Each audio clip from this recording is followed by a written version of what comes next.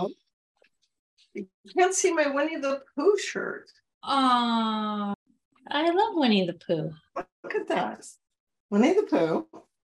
And there's Rabbit pushing me through the hole. Aww, Isn't that cool? I love that. There is a rumor for a while that Winnie the Pooh was from Winnipeg.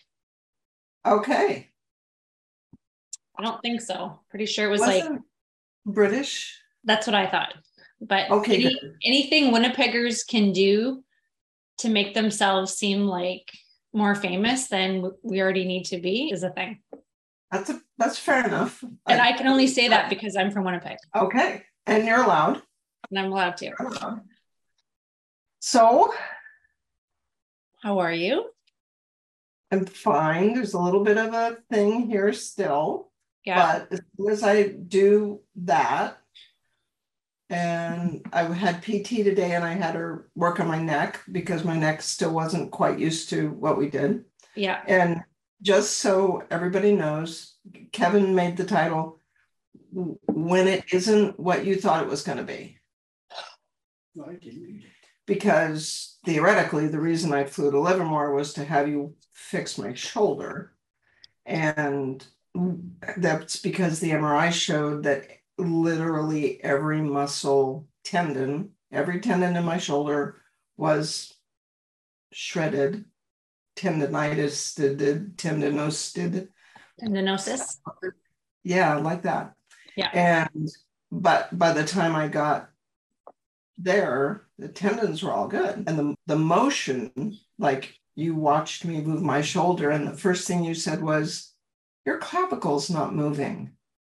Clavicle? What's that got to do with my shoulder? Oh, yeah. So then what could make my clavicle not move? Open heart surgery in 2007 and C-spine 5, 6, 6, 7 in 2011. It was a busy 4 years. And that scarred down the clavicle. But in order to get the clavicle to move, do I get to do this or do you want to do this? I'll do this part because I was the patient and I'm really too stoned to report most of it. But in order to get the clavicle to move, we had to take the scar tissue out of the brachial plexus, out of the connective tissue and the nerves and the blood vessels, and ultimately scarring in the vagus, because the vagus goes right down next to where the C-spine surgery was. And then all I remember, because I was gone really, you said, yeah, and my fingers are basically knuckle deep into your trachea and esophagus. And once the vagus freed up, the clavicle started to move and the brachial plexus freed up, then that degenerated bone spurred AC, acromio, clavicular joint. The clavicular head hadn't moved in 15 years. So the joint was really entitled to be degenerated. And then that was the first day, right? Yeah. You were there. I was someplace else. Oh, I was hanging on by a thread. I was astroplaning with you sometimes, but. And then you taped it, which was really fun. That was really cool. And then and we also did the subscap that day. Yeah. That was the first day, was the subscap. At which point I introduced you to the concept of not being quite so Canadian when it came to getting your thumbs into somebody's axilla. So your fingers got a little more bendy, pointy. And so once the subscap was released and the clavicle moved, it's, ooh, this is really cool. Except my lower traps and the scapular motion was still like not happening. So that led to day 2. And day 2 was peeling apart the lat from the serratus. And the other thing I remember guiding you through was that place where the lat, the serratus, and the subscap nerves all meet up at the lower portion of the axilla. And that was another don't be quite so Canadian moment. And then I don't remember much after that except being able to move. And that's when the biceps tendon had an opinion about what we did with my shoulder. Oh, and the pec minor and pec major both were like hanging on.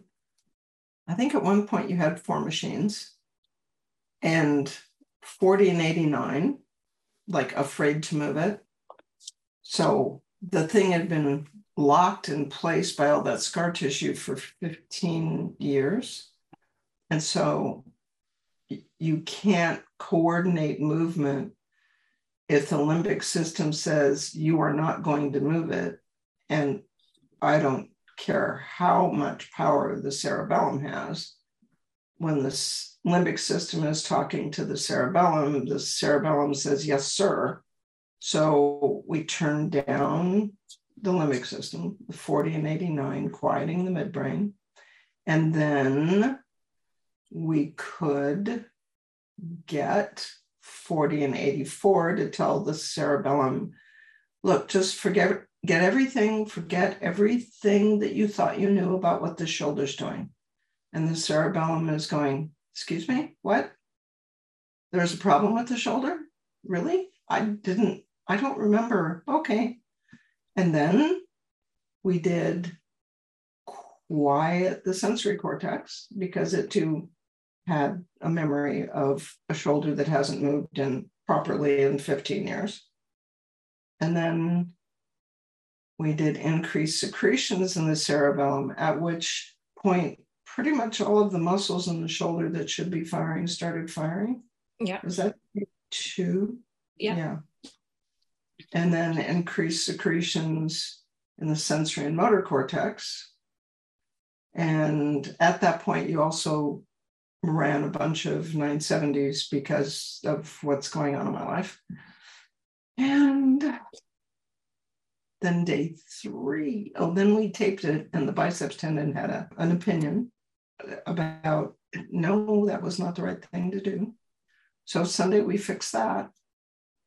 And then there's no tape because we had me do those exercises.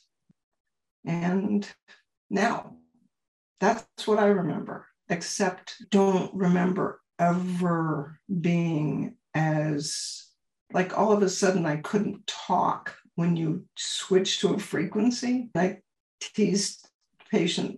but you warn patients they're going to be a little bit stoned, and it's legal in all 50 states. But to all of a sudden in the middle of a word, it just go, right? Not. And then when you change, everything is connected to everything. Yeah. So when you change the way the lats fire, like the second day, do you remember that when I got up, I couldn't exactly walk? Yeah. It was disequilibrium times 3 because the lats connect to the low back, connected to the pelvis, connect to the legs. And all of a sudden, my low back was moving completely differently. It was so cool. And we only thought it was working on my shoulder. Oh, yeah, we had to treat scarring the bursa. Okay, go. Oh. So we know as practitioners that we're never going to treat what we think we're going to treat. That should always be in your subconscious that, yes, this patient is coming in with a shoulder problem and I have the MRI report, or I have the sore knee and the MRI report, and I think I'm going to treat this stuff. And you do. You treat what you treated your torn and broken self for however long before you came to see me. And I'm sure that got you well ahead of the curve. It got the tissue in a really good place for like manual therapy and other frequencies and exercises and all the things. But I don't think we could have done what we did if the tendons were still shredded. When you have partial thickness tears in absolutely every tendon in the shoulder. Totally. But yeah, so getting those fixed before I got to you, that's something people need to keep in mind too. If you have a tendinopathy or tendonitis, then you have to fix that before you can start taking apart scar tissue, except maybe the subscap in the shoulder. I don't know. Go. Maybe. But so having a custom care that your athletes have, if you're in my world where all my athletes, I really push them having it, even if it's not super specific to what they need, or it doesn't have the manual therapy component, it is something, and it is something relevant, and it is something helpful. So don't discount like the custom care and its protocols, because like you said, without it, I can't imagine the starting point I would have had. It would have been extremely difficult to get you from where you started to where we left on Sunday without that back treatment that you did. And back, I don't mean back, but like previous treatment. Previous. And every day you had a precision care for the manual component, and custom cares, all running. So there was one day where we ran 40 and 89 for almost an hour. Yeah.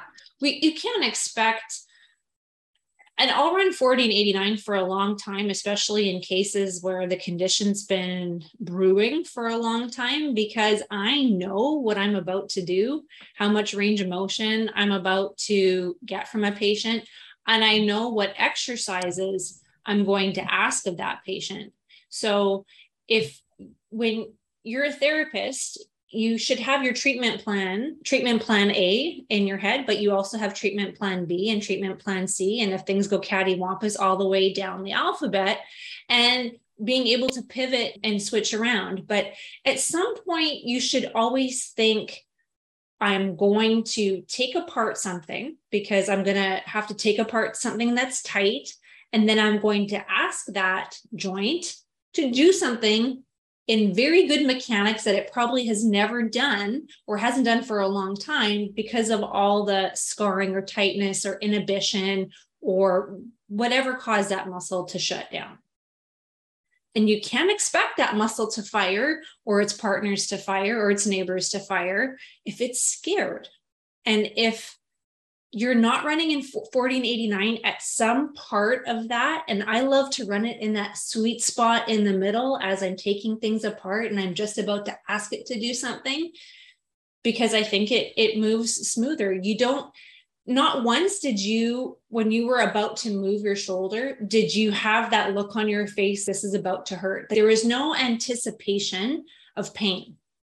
There was that one time, I think it was Friday or Saturday, where we went to move it and it glitched, and it took you all of about a second to say, oh yeah, 40 and 89, at which point you just switch the custom care to 40 and 89. And it doesn't take long. The limbic system catches on really fast. Yes. So it was, okay, and that took 30, 60 seconds. And then I could move it without but there was never oh my God. Or a patient non-compliant, where sometimes you'll have patients that'll say, I can't do that, before they've even tried. They have it in their head that there's just no chance that they're going to be able to do that, even though actively or especially passively, you've yanked on the shoulder, that the length is there, the tissue is healthy, you know that they can do it, but they just refuse to. Dialing it back to treatment on the first day, we thought it was going to be slam dunk, supine shoulder, blast apart the subscap. And I know I work slower than, and you're so funny, true to the instructor that you are, you're right there. And that's why I love working on you, and I love working on athletes, because they have such good body awareness. It's not like the average person they're so hard to read, and you have to really landmark and palpate. You're just like, no, go up a centimeter, go medial, inferior, press down. Okay, there you go. So I was on like a 3-second delay from where your brain was. But at some point, and I actually posted this to Facebook, where we had all the books out, because That was so cool. That was Sunday. Yeah. Because I needed to see it, and I know my shoulder anatomy. I'm very good at it, but sometimes you just need to have the visual right there on the patient's stomach as you're looking to troubleshoot. And as much as I know the shoulder, I didn't remember that tendon sheath over the bicipital tendon looking like that before. And so when you're able to manipulate and palpate and use the frequencies to help you with that, it turns into a different art altogether. Yeah, and looking at the combination, I loved your anatomy coloring cards that you have in your file box left over from college or university, and looking at the anatomy and then the nerves, because you had the innervation.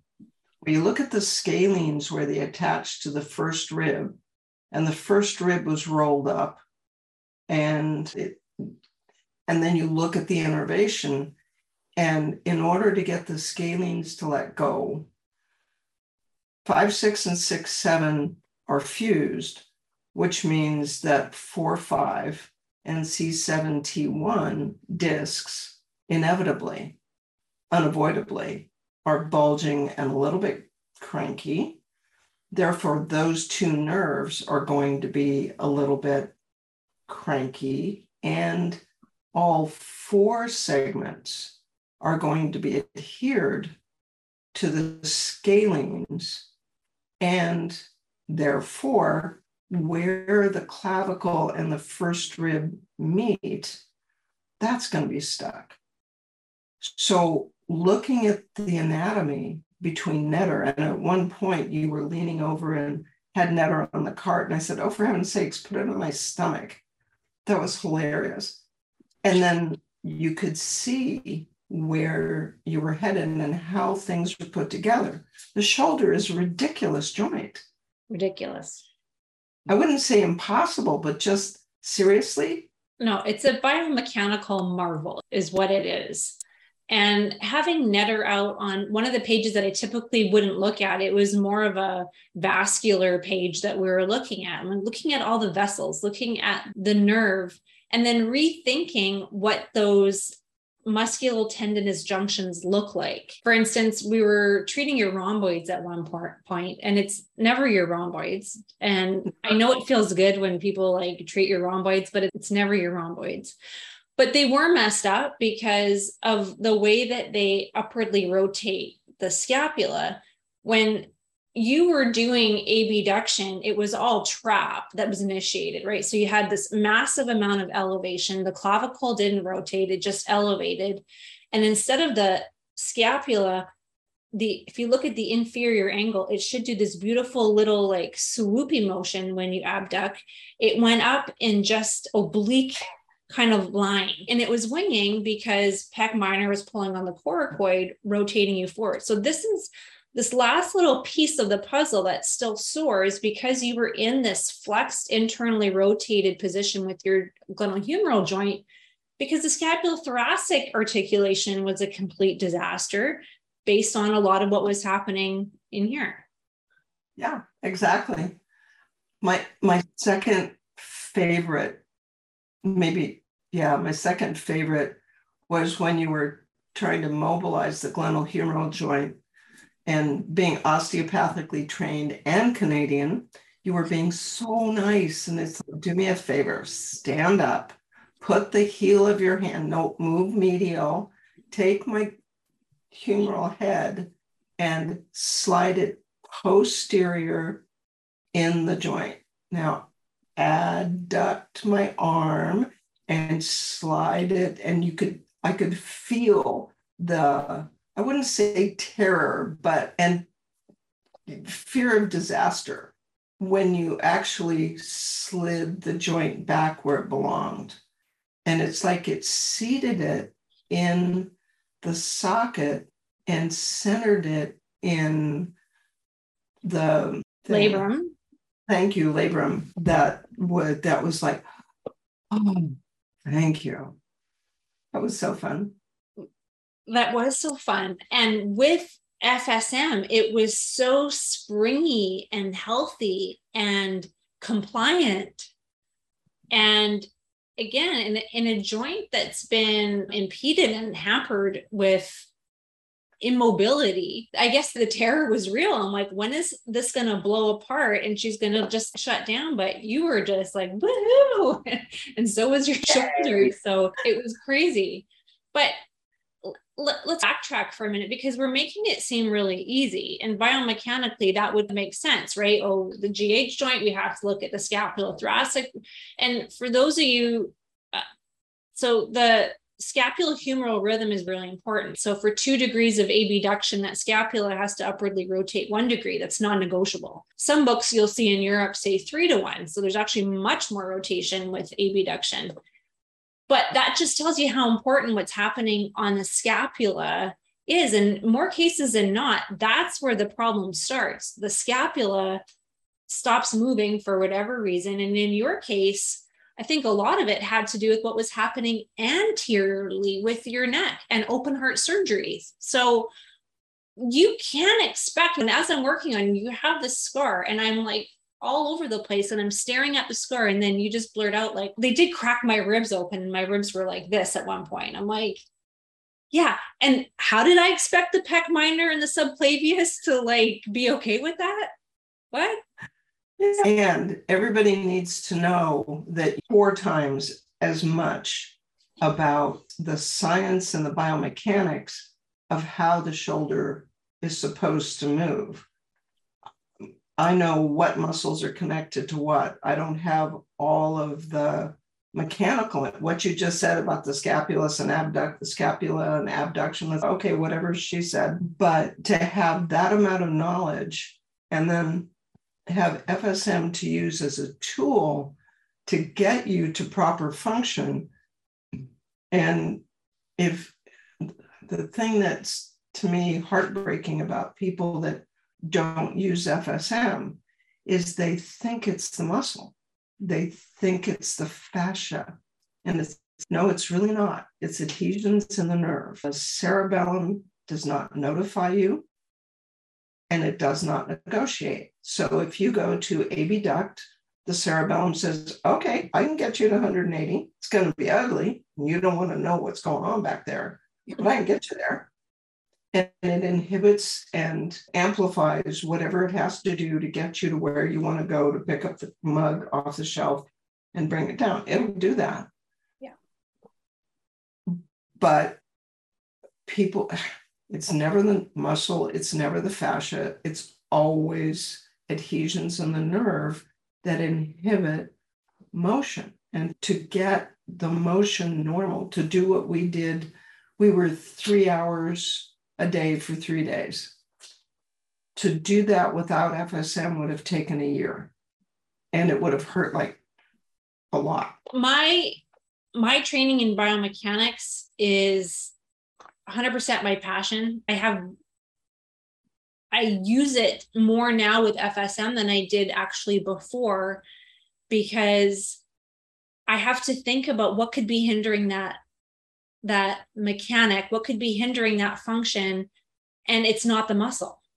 So before FSM, it was really easy because it was just 2 situations. Something was inhibited or something was scarred. And yes, that's still the case, but now it's what is holding it back. And that's where like Netters comes into play, or whatever anatomy software you want to look at. But it's what vessels are there, what nerve is there. If a nerve is running through it and a vessel is stuck and those 2 things are scarred, what's the best way to peel that apart?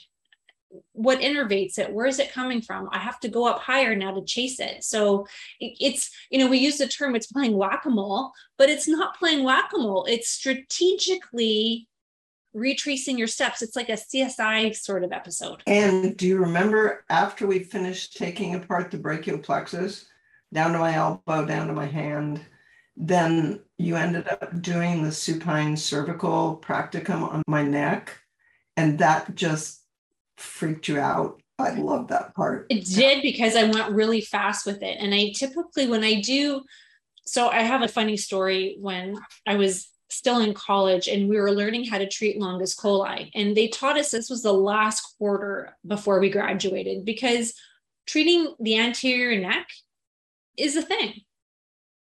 And I can't imagine how scary it was before FSM. We were just going in. So I still find that I take a long time. Like longus coli treatment, that's like a third date kind of thing. You're not doing that on your first date. But moving the trach over and slipping in, and we did it so fast, which was why it was so terrifying. And you were so stoned and comfortable with it, which was a whole other thing too, was just, yeah, it's just scarring in the nerve. Coli is inflammation in the disc annulus, and that relaxes the muscle, and that lets you get at scarring in the nerve. And once you peel the nerve off the front of the longus coli and the scalenes, then they're free to move and contract normally instead of grabbing. And the vagus, because the vagus runs right down there too.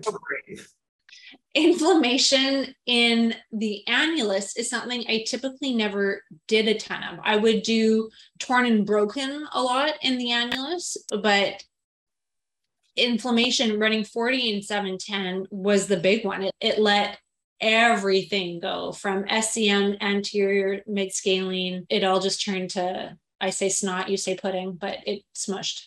And then at one point we had floof, and I can't remember what I was working on, but something filled up. And the bursa was scarred under the delt and the supraspinatus. And then there's this huge bursa at the infraspinatus where anteriors all cross. There's a bursa the size of a hockey puck back there. And we did scarring.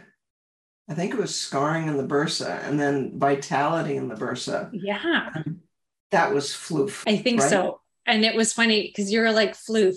How do you spell that? F-O-F-L. I'm like, I don't know, oof, whatever. It's floof. We were both like so far gone. Oh, it's so funny. But it was a real song and dance of pulling apart scar tissue, mobilizing the joint, treating the nervous system, thinking about the cause, like how did it get there? So yes, we treated the muscle. Yes, we treated the fascia. Yes, we treated the joint and the joint surface and the bursa. Yes, we treated all those things that we know we had to treat. But if we didn't treat the disc, if we didn't treat the vagus, if we didn't treat the brain, nothing would have responded as fast as it did, and nothing would have held as fast as well as it did over those 3 days. Now, if you're a practitioner like me that gets people from out of state coming in and you only have 2 days, you don't have the luxury of having them come back where they started, or heaven forbid worse, because you have to build on the momentum that you had from the treatment before. So that's always in the back of my mind. Okay, after treatment 1, whatever I'm doing, it has to be safe enough that you're not, your phrase, I just don't want to make you worse. And if I make you better, great. And if those results stayed from day 1 to day 2, that's my goal. And I think every night, despite the taping from day 2 to day 3, we're just really irritated, that bicipital groove and anterior delt, but we had made enough progress and we got the mid trap and lat firing in a safe enough pattern that why tape you up and piss it off even more? So leaving on a high note too. Well, and you also, it's just torn and broken in the round tendon and inflammation in the periosteum, I think. Right. In the front, because it was where the bicipital tendon and the retinaculum and the periosteum went from being locked down and scarred to elongated. And you want me to do what? Totally. So the biceps hasn't fired, because the thing I couldn't do on day 2 was lay on my back and lift my arm. Right. Straight up, and whatever that's called. Just flexion. And yeah, flexion. Couldn't do it. The biceps went. And by day 3, it was really annoyed because we taped it back. But then that was the first thing you fixed. So the other nice thing about the way we think about using FSM is when something goes wrong, it's not a disaster, it's just information. Totally. Oh, poor little biceps tendon, poor thing here. So we just gave it a little 124, fixed the little strain, and then treated the periosteum around it for scarring, inflammation, and I think calcium deposits. Yes. Like ground glass in the periosteum. And then all of a sudden, I could then the lower trap, the serratus, the rhomboids, the lats, everybody could fire, and I could lift my arm as completely pain-free. So when you make, and for everybody that's listening, you will inevitably make something worse in the process of fixing something as complicated as the shoulder or the knee. It's going to happen. So it's not a disaster. Don't be afraid. And for heaven's sakes, don't apologize. No. Oh, that makes total sense. And the patient goes, excuse me? No, it makes total sense. Look at what we did. Oh, poor thing. Here, let me fix it. And it takes what? Took 10, 20 minutes to quiet down the biceps, at which point the whole shoulder rolled back. It's just information. That's right. I think if you're ever going to make somebody worse with the musculoskeletal whatever treatment, it's going to be the shoulder because of just the structure of the shoulder. So many times early on in my FSM mileage, I'll never forget that one patient that was a 5 out of 10, and I got him down to about a 1, maybe a 2 out of 10 when he left. Thank you, charting notes. The next morning was in the clinic, wanted to see my head on a platter because he had 8 to 9 out of 10 pain. It had gone up exponentially. And our receptionist was like, oh my God, I'm sorry. And I'm like, did you say your shoulder was a 9 out of 10? And he's, yeah, you're smiling about that? I'm like, yes, because you need imaging because there's a tear there. And we're gonna get this sorted out and it's gonna be great. So yay, we figured it out. And he's like, okay, yay. And then, but that was just talking him off the ledge. But you had explained this. I think it was at an advanced or it was at one of the cores. And it made total sense to me. If you look at the rotator cuff, and the only way the humeral head is sitting where it is based on 4 muscles making this team. 7. More than, yes, but 9. Your prime rotator cuffs are your 4. But there's going to be scarring if something is torn and somebody else is taking up the slack and there's scar tissue that is creating stability because a ligament was supposed to be, or a tendon or another muscle.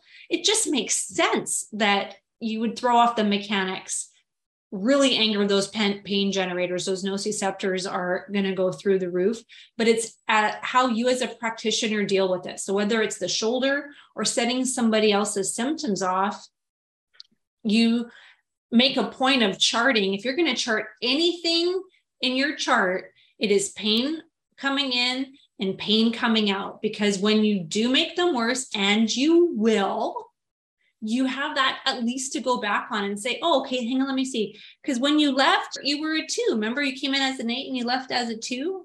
And then they're like, oh, yeah. And then they forgot. And either they felt so good, they overdid it when they got home, took apart their couch and vacuumed everything and put all their soup cans back in their cupboard. So that's a big point. We didn't do that with you because you had so much awareness and everything. But the second point I want to make, and I know we're talking a lot about your shoulder right now, but there's so many talking points about what we did over the weekend. I do use rock tape and train with kinesio tape is where I took all my courses from. I believe in it because it can provide structure and stability and recruitment when a joint isn't ready to do it naturally. And we did it with you, and it wasn't necessary on the third day because we got the recruitment naturally and organically. And I have given you exercises and you will do these and we'll continue to build. But I feel like it can be a very useful tool in those, especially with muscles like mid trap and low trap. Like your lower traps were like hibernating. Yeah, they were totally gone. Because your lat was like, I've got it all. And your upper traps were like, me too. So your upper traps and your lats were hijacking like all the other muscles in your back. And I came to love, as opposed to sneer at, kinesio tape. That the first day, especially when we were in that, as you would call, a sweet spot. It's like the muscles were really, this is what? And you just put the tape on. And I can remember telling you, no, I need more there. And then you put a bigger strip, I think, for the lat or the lower trap. And yeah, now I have to find a course because I have no clue about how to use kinesio tape. So now that's on my to-do list. But yeah, the reason we're talking so much about my shoulder, it's like anybody's shoulder. Shoulders are the most complex joint in the body, I think. It's like the knee is second. And the things that go wrong with the knee have to do with the adductors, the piriformis, and the ankle, and the pronation of the foot. So it's the tibia, the femoral, right? So the knee is complicated because most of the time it's not the knee, but that's another conversation. But the shoulder is it's intimidating, especially to those of you that aren't biomechanically trained. I'm a chiropractor, you're an osteopath, effectively. Osteopathically trained massage therapist, I think you called it. And we have an appreciation for the complexities of shoulder motion, innervation. And I do a lot with that in the core that's an introduction. And you can leave breadcrumbs for people to follow. And it's, maybe I can learn more about the shoulder. Okay. If all you do is take apart the subscap and the lat, you're ahead of the game. Yes. And then try and know what Kim knows. No, I don't think that's too hard. It's like anything that when you love treating it and you love learning about it, you want to just immerse yourself in it and learn everything else you can about it. And to me, biomechanics was the one thing in my education that just made sense to me. It all had a reason. There was a rule, and not everybody had to follow it. We don't care. I don't ever measure anybody and say that, oh, this should be this. I look for symmetry. I look for balance. I look for relative function. I always want somebody to move better, pain-free. But looking at your clavicles, like someone goes, how was your day? Oh, you should have seen what this clavicle did. Excuse me? But just seeing the upward rotation with breath and with abduction, you're just like, yes. That was a day well spent. Yeah. So cool.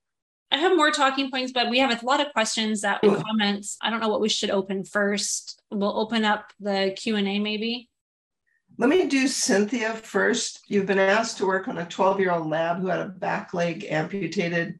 Use wet towels. Labs don't have a lot of really long fur. It's not like a German Shepherd or a Bernese Mountain Dog. You wrap around the stump, and it's the first thing you treat on anybody with an amputated leg is 40 and 89. It's, I think, in humans anyway, it's, what do you call it? Phantom limb pain is the biggest thing. But, oh yeah, absolutely.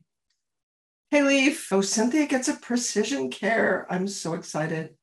Recipe for Bell's palsy. Recipes. Go. You do better going off on recipes than I do. There are no recipes. You have to think, first of all, what is wrong and where is it occurring? So don't memorize a list of frequencies because it doesn't work like that. Yeah. Is that Canadian enough? Yeah, that's very good. I like that. And Bell's palsy is usually viral. Right. So I would lead with 160, which is malignant virus from the advanced. And the Bell's palsy is the facial nerve because it's motor. And the facial nerve comes out of the pons, not the medulla. So the medulla stops pretty much at 9, and 8, 7, 6, 5 come out of the pons. So 396 is the nerve that's out on the face. And you basically put the positive contacts around the neck and behind the ear, and the negative contact out in the middle of the face and down the front of the neck. So Bell's palsy, you're going to have paralysis in the platysma, and that's the easiest to get back. So you treat the virus, you treat inflammation, then you increase secretions in the nerve, because out here, it's 396, right?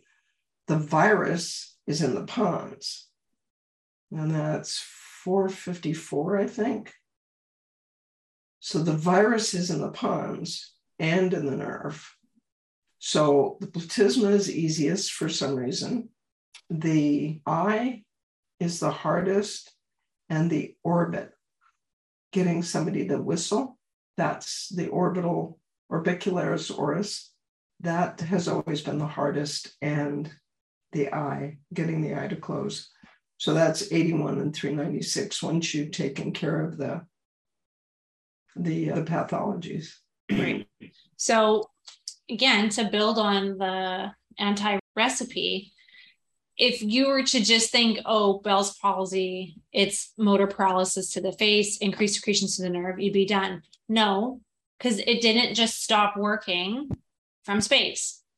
Why? So we go back, we try with everything to go back as far as possible to what the onset could have been. So take it, as you would say, or Roger Bellica said, I think, take out the bad stuff, put in the good stuff. So the bad stuff would be the virus that started the trouble and attack the poor nerve. And then put in the good stuff, take out the trauma, poor baby, and reduce inflammation, because the nerve responds to infection and trauma with inflammation, and that destabilizes the nerve membrane. So you remove the inflammation. When you think about it, it's really logical. Take out the bad stuff. That's the virus that started the trouble. Then what does the virus cause? Trauma and inflammation. And then how do you get the nerve to fire again? Increase secretions in the nerve, not the pons, because the pons has a bunch of complex cranial nerves that come out of the pons. Increasing secretions in the pons, I have a great respect for, because I treated somebody with a pons stroke, and that taught me a lot about the pons. So just increase secretions in the nerve. Right. Think your way through it, and that's the recipe. Without using the word recipe ever. Thanks. Yeah. All right. Oh, wow. The chat. Okay. All right. Debbie. Oh, the chat. Yeah. Exactly. We treat what we know from the information we were given from the client. They go home feeling great, come back with pain. Not as much as they had, but they had pain. My shoulder client was like that, and I loomed at the erector spinae bullseye. Sorry, looked. He had 2 injections in the shoulder. Finally, great to finally be awake to listen to Carol and Kim. Glad you're having fun, Debbie. Hey, John. Infection in the ear. Leaking ear. Okay. Leaking ear. Client reported next day, no pain, no leaking. Far out. Debbie. FSM has opened up biotensegrity for me, allowing my mind to think about where the problem is coming from. Yes. Get the frequencies, and it's my hands-on therapy takes a back room. Exactly. And I get to meet John Sharkey in London, and then I go to Dublin. And to tell a fashionista that the fascia is innervated may involve duct tape or demonstration or something. It's thank you, Debbie. I never treat the fascia except for vitality at the end, which makes it fluffy. Yeah. 40 and 10, 124 and 77, 4 machines. I know, just the shoulder, because I would add pelvis into it because of tensegrity. Exactly. You should have seen me trying to walk after you treated my lats. I had no idea where I was in space. Both the low traps and the lats have attachments down there. They don't just hang after their attachments on the shoulder. Like, they have to connect somewhere. So it only would make sense that you were so cute sitting on the table. And for those of you who are listening on the podcast, I'll try to verbally explain it. After pulling apart your neck, like, you were just sitting there with your head to the left. I'm like, hey, look straight. You're like, I am. I'm like, no. 30 degrees left rotated, and it felt like that was neutral. But then trying to walk, because of the attachments of the lower trap and the lats, especially into the low back. So if we had me local, and I am going to fly down and have you work on my poor little left shoulder, but that's another conversation. But if you had me local, I would book an appointment for 1 to 2 weeks, and we'd take apart my low back, check on the shoulder, actually probably first work on the left shoulder, so both sides of my low back would be equally stupid at the same time, and then work on the low back and the cerebellum. That's hilarious. And that only makes sense. Did we get Leaf? Okay, yeah, let's go through the rest of the Q&A here. Leaf had an ankle sprain, which was 2 weeks ago, and he went golfing yesterday. Oh, Hey.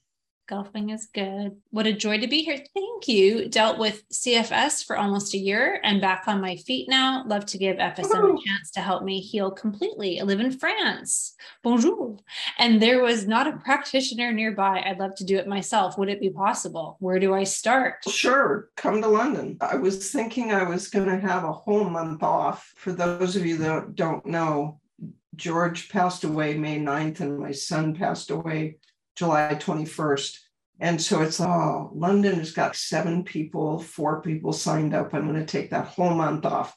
Then Kevin checked the signups, and there's 17 or 20 signed up for London. So I'm going to London September 4th. It's going to be great. And then we're going over to Ireland. And then Kevin's coming home, and then I'm going to Germany to do some stuff there. But I don't know where you're in France. It's what, a 30-minute flight from wherever you are. There is one physical therapist in France whose name escapes me, but he came and did that brilliant case of thoracic outlet that he fixed. She was surgical. They were, and you know what they do for thoracic outlet for surgery, just scary. And the case report that he presented, I think in 17 or 19, was repairing thoracic outlet that was surgical in 8 weeks. And it's national health in France. So 30-minute sessions, 8 weeks. I think he has 2 machines, and it was done completely pain-free. Normal sensation, complete normal function. Do you remember his name? What was his first name? Guillaume? I can't remember. Anyway, there's one practitioner in France. I think he's in Bordeaux, I think. Anyway, but the simplest thing is just come to London and take the course. Still not traveling. Oh, Germany is just going to be for the Meg Healy in Potsdam. So that's not going to be this. Oh, okay. It's not the right time or place. Your email. Yeah, simplest thing is to email contact at frequency specific. You can take the course on video. I think that course is this year. Actually emailed him. Okay, good. Kevin already emailed you. And then Cynthia, Bell's palsy was post-vaccine. Then you use, in addition to 160, you use the whole COVID viral sequence. There's 6 of them. 40, 38, 41, 44, 189, 160, and what's that one? 50, 56. So the thing to remember about this list of frequencies that we got from a machine that was built in 1922 is there was the pandemic in 1919, but prior to that, in 14, 17, and 18, there were epidemics that were fairly localized before it exploded like COVID. And so on the list that I got from 1922, there's 7 frequencies for flu, respiratory flu, malignant flu, Linden flu, respiratory flu, blah, blah, blah. So you'd use all 4 of those on the pons and on nerve. And that's long COVID is almost always that sequence on the affected tissue and on the vagus. So far, it's never, knock on wood, hasn't worked. Long COVID's just not that hard. And I can't believe that just came out of my mouth. I was just going to say that. I don't know. It just hasn't ever not worked. I keep waiting for it to not work. I don't expect anything to be 100%, but it's when you can get somebody's sense of smell back in 30 minutes by treating the capillaries and the ethmoid sinus with those 6 frequencies and the vagus. Oh, okay. I didn't believe it was going to work. I said, this is not going to work. And then it did. And then it keeps working. Yeah. I think we got all of the questions. We answered everything. Wow. We have time left. Oh, only 6 minutes. We do. We have more about the shoulder that we have to talk about. But okay, cool. One thing that just occurred to me, because we're talking about all this amazing like biomechanical knowledge and anatomy knowledge, you can start very simply with having somebody just sit up straight and relax their shoulders. It doesn't have to be complex. So you just laughed, but because relaxing my shoulder was like this, and you said your upper trap is tight, and I said, no, it's not. It's fine. No. So that's just where I want to simplify it for a second, because everybody's upper traps are overworked, because we have developed into a society where we are sitting and we are flexed forward and we are sitting on our phones all the time. So our upper traps have to be activated because we shouldn't be in this position. And your mid traps and your lower traps are checked out because they're chronically elongated and they're stretched. And when tissue is stretched, what happens? You get micro tears in it. So that was one reason why 124, in my opinion, you should have on your custom care. Not everybody has 6 precision cares in their clinic like you do. Most of us have 1 precision care and a whole army of custom cares floating around. But it's really easy to just put these one-liners on there the way we did with you. So 40 and 89 should be a one-liner. 124 and tissue. 77 should be on there. 13 and 396 should just be 396. Exactly. And 89. Right. It takes no time at all if you don't have it on your custom care to just make a one-liner and throw it on there. So I think the value of it is huge because you can treat so many things in an hour as opposed to stretching it out for 3 hours. And then just watching the patient go from this to And then one little nugget that I want to add, my invaluable exercise rehab is superhero pose. Yes. Because anybody can do it, and it works for almost any condition because it activates the entire posterior chain and it builds confidence. So superhero pose is exactly what it sounds like. I will demo it, but people who are listening, you're going to stand up. You're going to put your hands on your hips. You're going to stand with your feet hip width apart. You're going to project your heart up to the corner of the room and stand with your head up like you would if you were a superhero just about to save the day. And just in that position, your lower traps activate, the erector spinae activates, everything in the chest has a chance to open up. And so sometimes I'll just have patients stand in superhero with 40 and 89 running. And they can hold a washcloth in each hand, or they can stand on it and put one around their neck, and then it goes right through them. And the confidence that it builds, having their posterior chain activated safely, sending that feedback up to the brain that this is good, can be a real game changer. So that was my extra little nugget I wanted to add. And it's not just the posterior chain. Correct. It's a position that reflects confidence, enthusiasm, fearlessness, and to run 40 and 89 while you're doing that, and 970 and 27. So removing fear, and fear always starts in the midbrain. So you quiet down the midbrain, and then 970 and 27.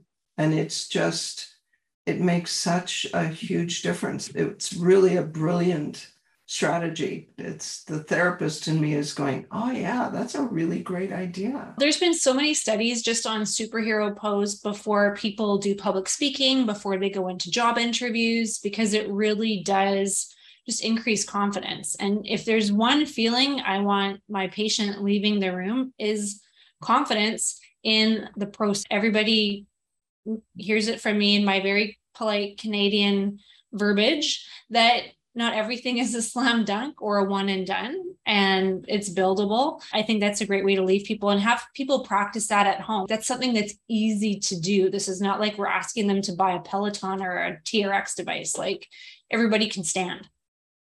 Yeah. And I can remember back when I first started doing this in 96, 97, 98, when the clinic was total chaos, and I went from 45 patients a week to 90 patients a week in 3 months, in 2 months, in 60 days. It was insane. And I had no idea what I was doing. Like, I was making it up. I was running hours late.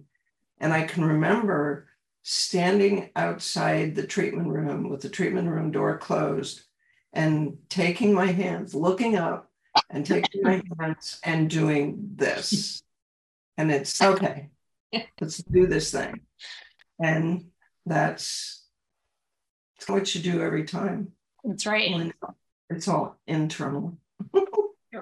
So my quote is not a quote. It's a reminder of my favorite acronym of the word FAIL, which stands for FAIL, which is your first attempt in learning. Yeah. So going back to somebody got worse or something, never apologize. You didn't fail at it. This was your first attempt in treating a patient that is probably very complex, that has been treated probably already many times. And this was your first hypothesis that didn't work out the way you thought it would, but you're going to adapt and adjust and change the trajectory that way. And there's an addition to that, and that is the only difference between the expert and the novice is that the expert has failed more times than the novice has even tried. So every course seminar, that phrase comes out of my mouth. It is not possible for any of you to fail as many times as I have. So the core at this point is the breadcrumbs, I warn you about the mistakes that you can make because I already made them. Now you're going to make ones of your own because some things are really complicated. But one of the reasons the core has become 5 days instead of 2.5 is that I've included all of, oh, by the way, this needs to be done because of that, and that needs to be done. And in case you see this, that's why that happened. And it's not really a failure, it's information. It tells you something. Yeah. And what it tells you is important. So you double somebody's range of motion in their neck, and they come back the next day or 2 days later and they say, my neck is so much worse. Where is it? Here, draw it. So it's so much worse. Their pain level is still exactly the same. It's still a 4-5, but it's at one joint. And they mind it more because it was gone. So it's those kinds of things just come with mileage. Yeah. And so dive in, do your thing, get better, do good things. Yes. Is it really time? Oh, yeah. Oh, yeah. I was gonna say, and all those things, and join us next week for another episode. We have way too much fun. Yeah. Oh, I'm not sure that's possible. Bye. See you. See ya. The Frequency Specific Microcurrent podcast has been produced by Frequency Specific Seminars for entertainment, educational, and information purposes only. The information and opinion provided in the podcast are not medical advice, do not create any type of doctor-patient relationship, and unless expressly stated, do not reflect the opinions of its affiliates, subsidiaries, or sponsors, or the hosts, or any of the podcast guests or affiliated professional organizations. No person should act or refrain from acting on the basis of the content provided in any podcast without first seeking appropriate medical advice and counseling. No information provided in any podcast should be used as a substitute for personalized medical advice and counseling. FSS expressly disclaims any and all liability relating to any actions taken or not taken based on or any contents of this podcast.